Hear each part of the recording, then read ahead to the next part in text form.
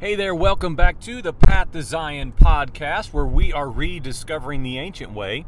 Thank you for listening today, and you can always find us online at pathtozion.com and on YouTube at the Path to Zion podcast, where we have several episodes, including a new 3-part series that was just posted a few days ago, talking about Yom Kippur.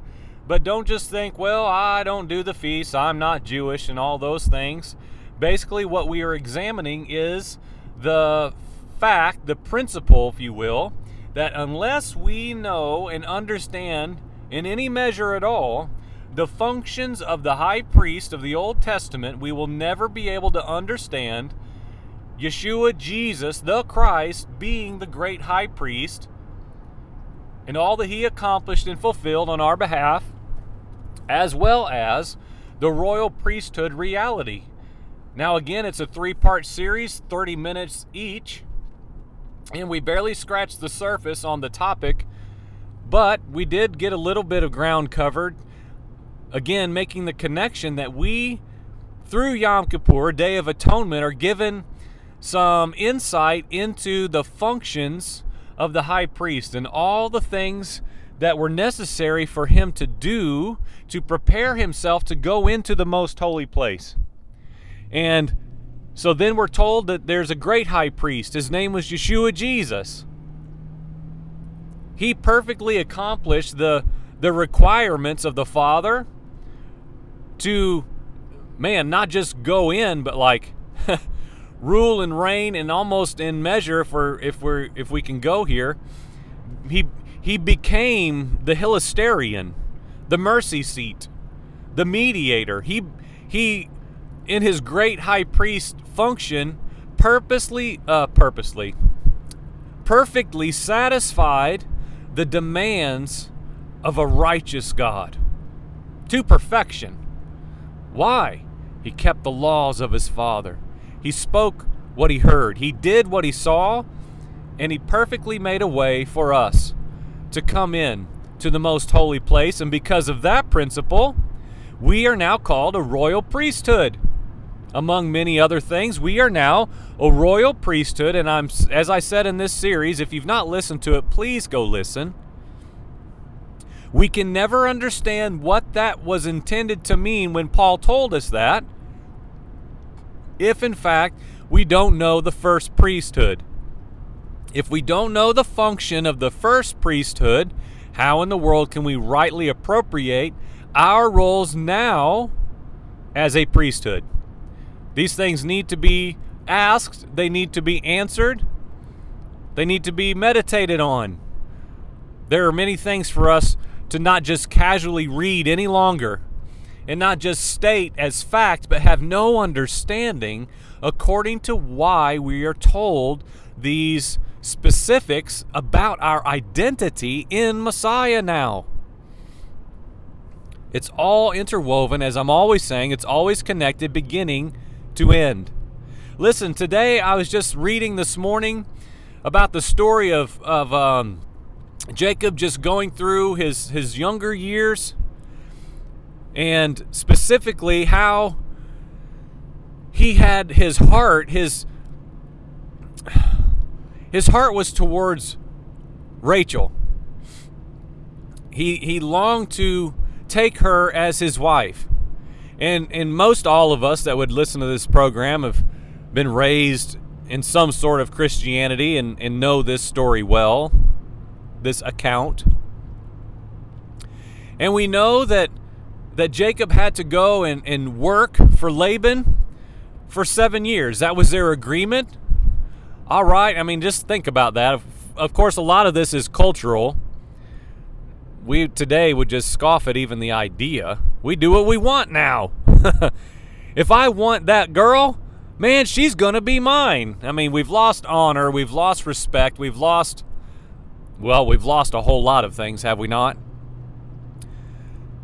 But again, yes, this is cultural in measure, because otherwise today, ask you today to wait 7 years serving.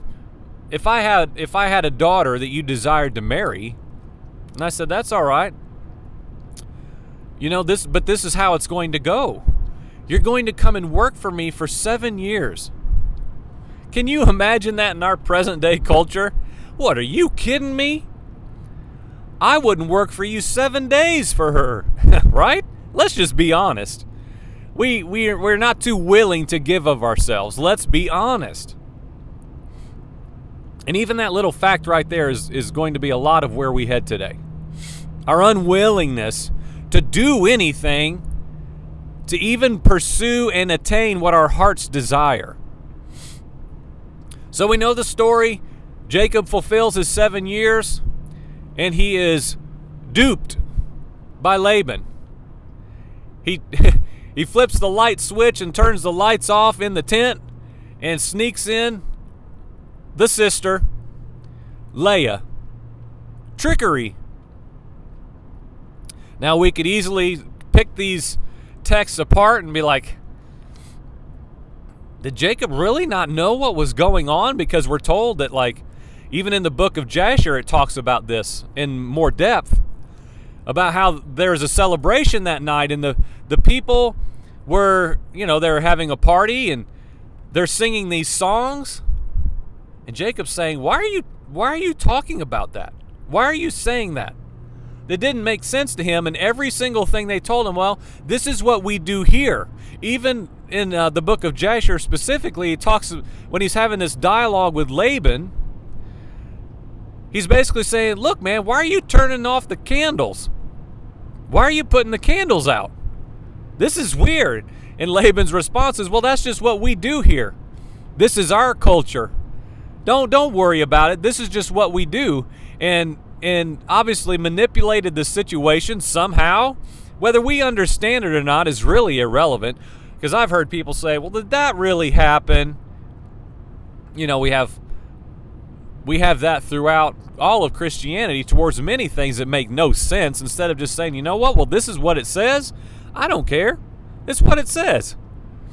There has to be a baseline, if you will, of truth that we move out from, and we have to carefully and cautiously hold anything that we read that, oh man, I don't know about that. Man, how many things are in the Bible for you, friend, that's true? Man, I've read 1,000,001 things. I'm like, I scratch my head and say, I don't know, God, are you sure? I mean, let's be specific. Did you really do that, God? Did you really say that, right?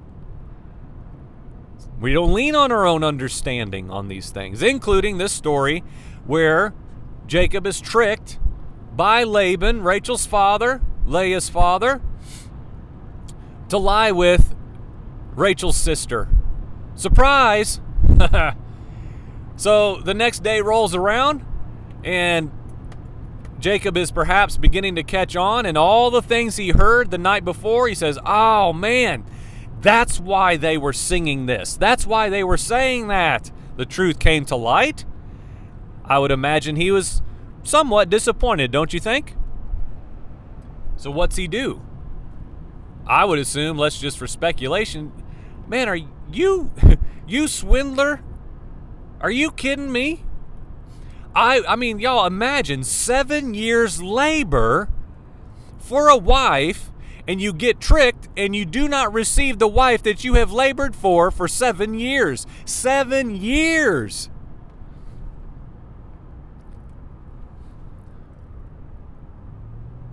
And so Laban comes up with a pretty bold response, right? All right, you're right. I tricked you.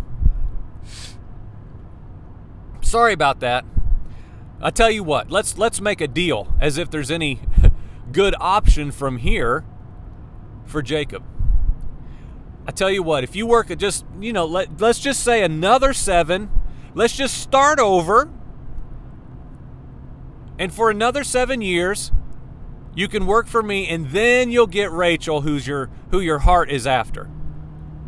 How about that? For real this time. I don't have any other daughters. I can't sneak someone else in. You can have her after another 7. So, okay, again, the proposition now is you work for me for 14 years of your life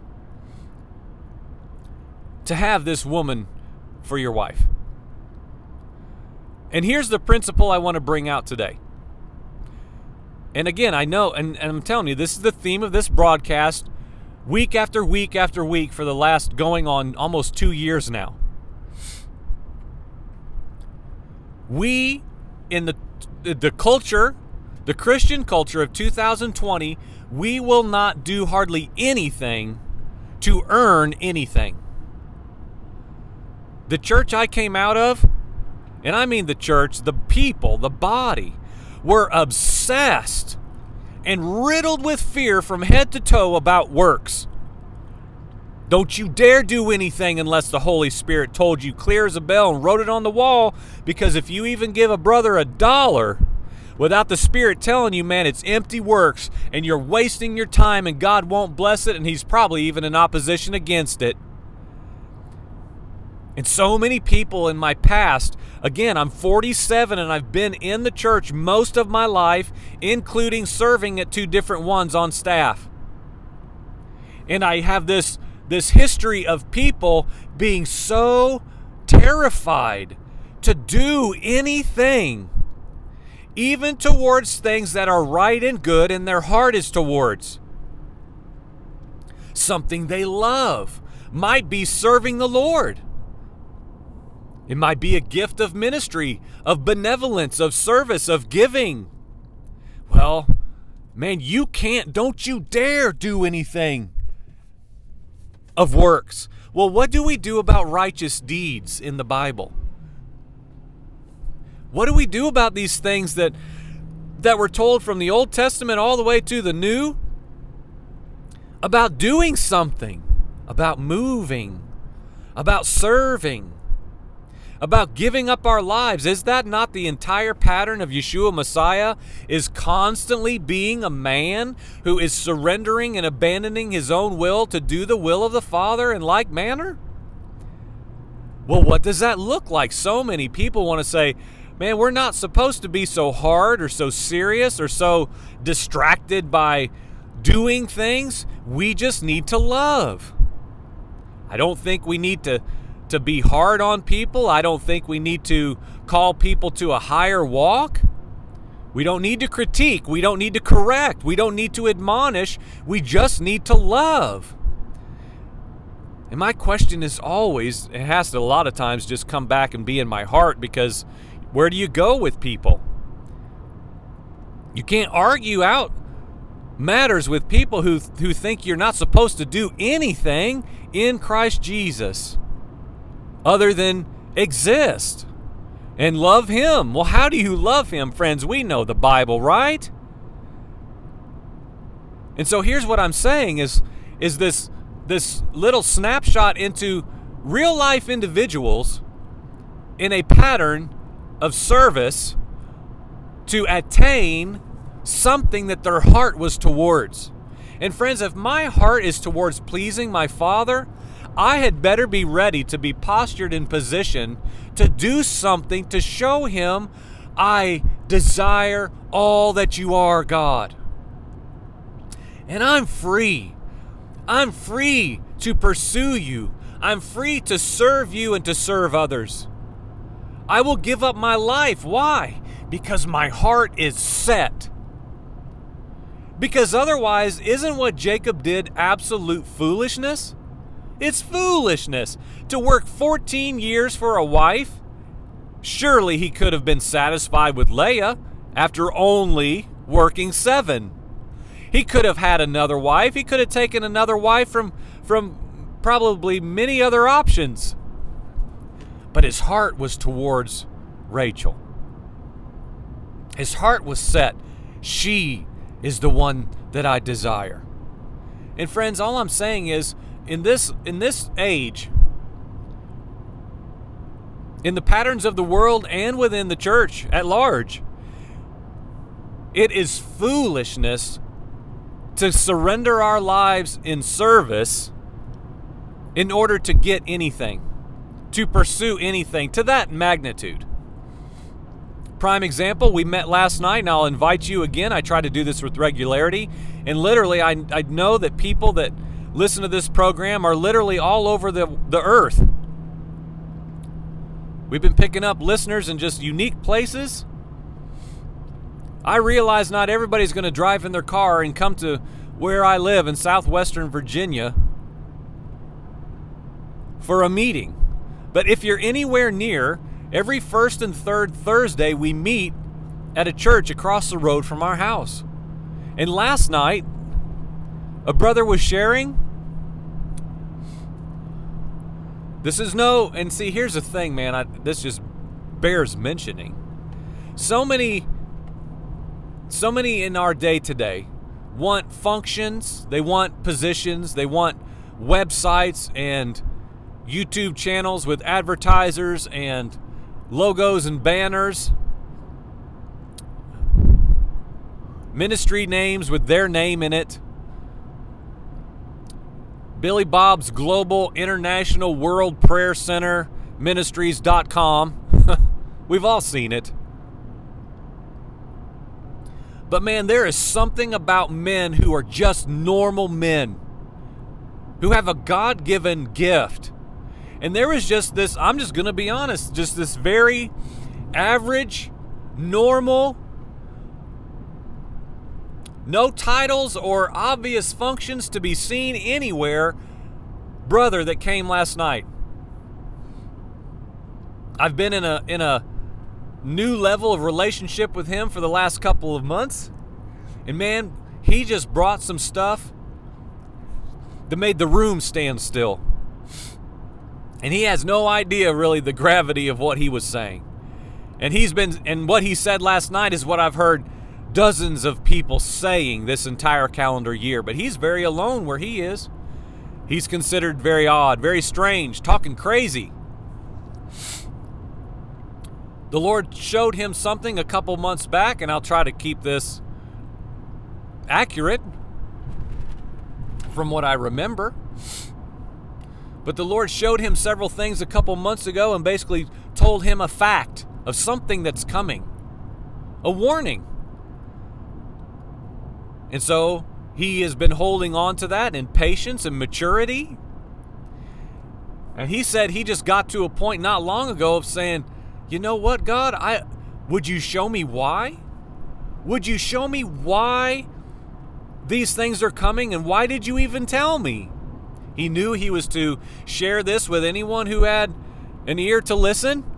He's been rejected by many. Most of the people he has told think it's foolishness.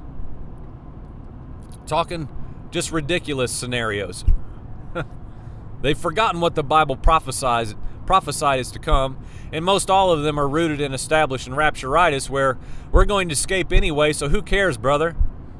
Let it all come down, man. I'm out of here. Which thankfully is not his perspective whatsoever. So he was sharing this last night about how the Lord showed him something a couple months back, and he asked God, he just said, you know what, would you show me why? Or how? How is this going to happen? You've shown me this. Why did you show me?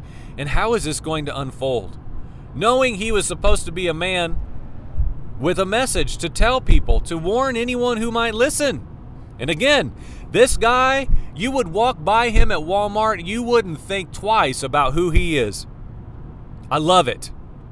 It's the epitome of what I believe is coming in greater measure in hours yet before us for the church.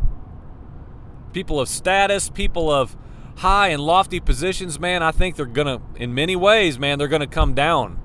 There's going to be a falling away and a stripping away of identity. So we better start out low and stay there. And so he said on his own volition now, he decided, you know what? I'm going to fast. He had never fasted before in his life. Ever. And he fasted 7 days. You hear what I'm saying? And before you just shrug that off, big deal, most of you who are listening to this, myself included, have never gone completely without food and water for 7 days. He did drink liquids. But I mean like meals. I know many people now in my life at the fellowship where we gather at now, man, they're fasting professionals. And I'm not just heaping natural accolades on them. That is a commendable thing, man. If we just cast that off and like, well, Big deal. I don't want to praise man. Are you joking? What in the world did Paul say? Look, man, do you see what I'm doing here? You do what I'm doing. Come up here, won't you? Like we talked about in the last program. When he looked at those people in Corinth and he said, don't you know that your bodies are the temple of the Holy Spirit? What was he saying? Haven't you been listening to anything I've been telling you that I do? Glorify God in your body. Dad, burn it. We've lost that, friends. In this age of because man and leadership and Christian authority has so squandered it and abused it and prostituted it, many people in my life have written it off completely. Nope, I'm not submitting to any man ever. You can't lord over me. I am under Jesus alone, man. Back off. And then we miss all the entire functions of the body because we're just all individually strutting through life with no man telling us anything, no correction, no admonition.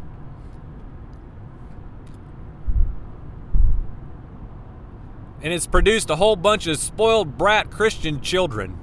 And some of them are 60 and 70 and 80 and 90 years old. Let's just be honest. And some of them are 40. It's the offspring of this church in its decline.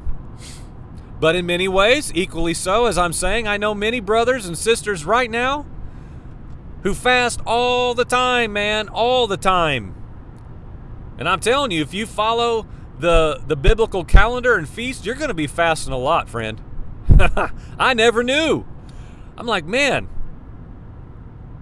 the feasts are all about repentance, fasting, and remembering and recounting the ways of the Lord. Holy cow. Over and over and over again. So this brother was saying, you know what, Joel, I had never fasted before in my life. He's probably early 50s. And he went a full week. And guess what happened? God answered his questions. The Lord answered him. Which is the whole reason why he fasted. He said, you know what? I think I'm just going to fast and listen to what God might say. And here's the whole point of why this is all interconnected, and we'll bring it to a close.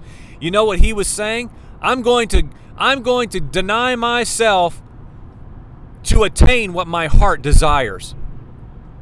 And in this case, to hear the word of the Lord, the oracles of God.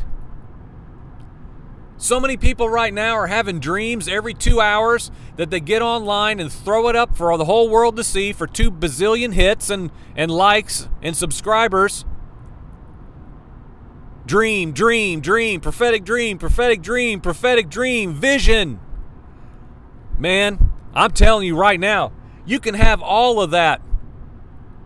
I'll take what that brother shared last night sitting on a 100-year-old pew in his work clothes, with nothing else about himself to brag about whatsoever but the humility of a man giving himself to hear the oracles of God. That's what I want to see. That's what I want to hear. And man, I was stirred last night, friends. I was moved by what this brother, not just what he said and not just what God told him, because those things by themselves were very awesome. Well, why aren't you talking about that then? Because that's not the point of the message today.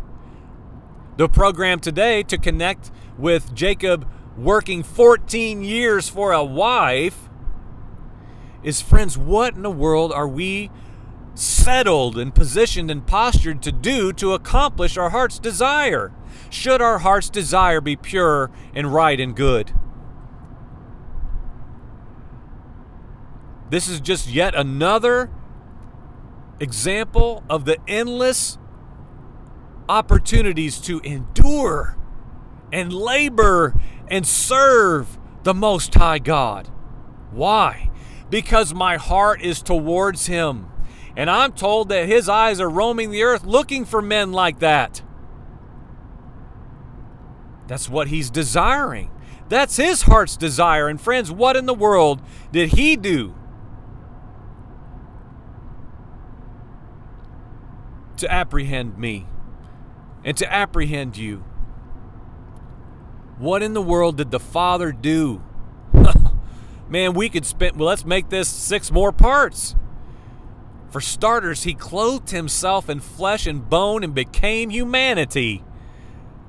Yeshua, Jesus, left his lofty estate and came down and dwelled and tabernacled with men as man. Fully God, fully man. And he endured a life of suffering and denial. Why? For a bride. How awesome is this stuff, y'all? For a bride. He said, you know what? He said apparently what Jacob said. They're worth it. They're worth it, man. I see them, I love them, I want them, and I will have them. I will endure not just the cross, as we're always saying. I will endure being laid low and leaving my heavenly abode, enthroned, man, above the heavens. I'm going to come down there and I'm going to wrap myself in humanity.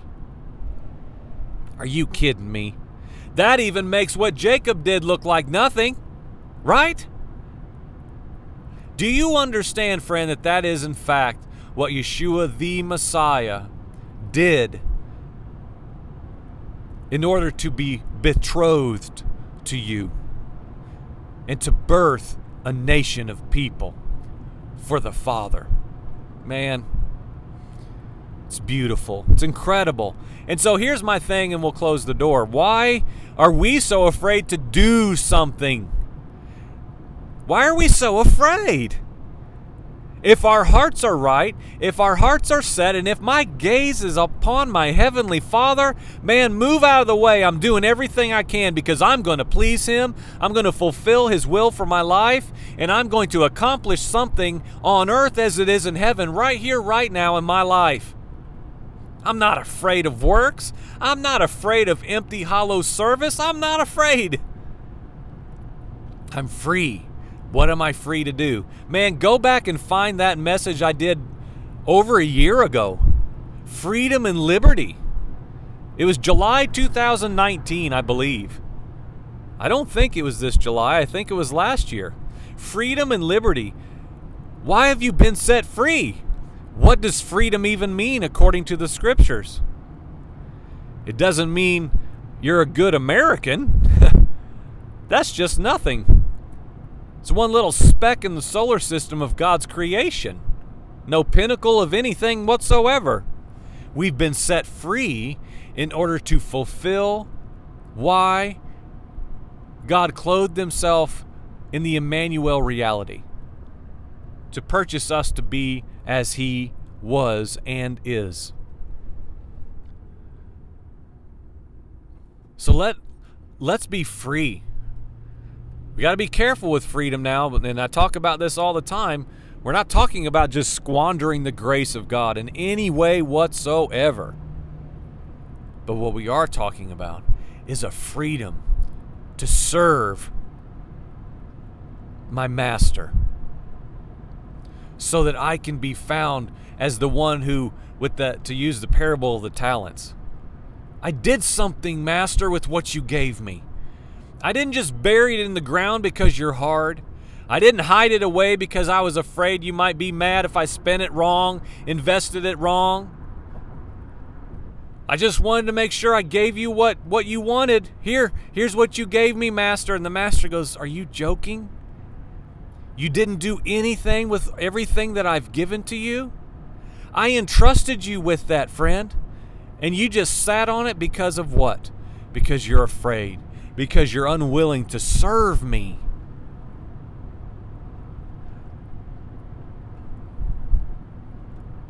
Same principle in Jacob and Rachel.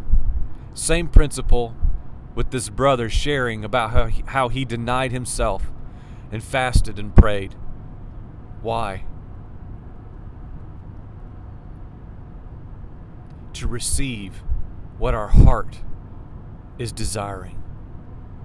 And when those motives are pure and right and good and holy and acceptable, man, We're talking about the dunamis power of God in a man, where nothing can stop him, frustrate him, confuse him, cause him to sit out on the sidelines and miss out. No way, no how. We're set. We're sure. Like Paul said, our eyes are on the prize, man. I'm coming. I'm going to the end. I'm going to endure to the end, and thereby I will be saved, rescued, delivered. So let's do that today. Whatever it looks like for you, friend, it's up to you to figure that out. What does that mean to you? What does that mean that you must do and not do? Pick up and lay down both. We've got to know these things. Thank you for listening. This is the Path to Zion podcast. Always find us online 24/7 at pathtozion.com. We are rediscovering the ancient way. Amen.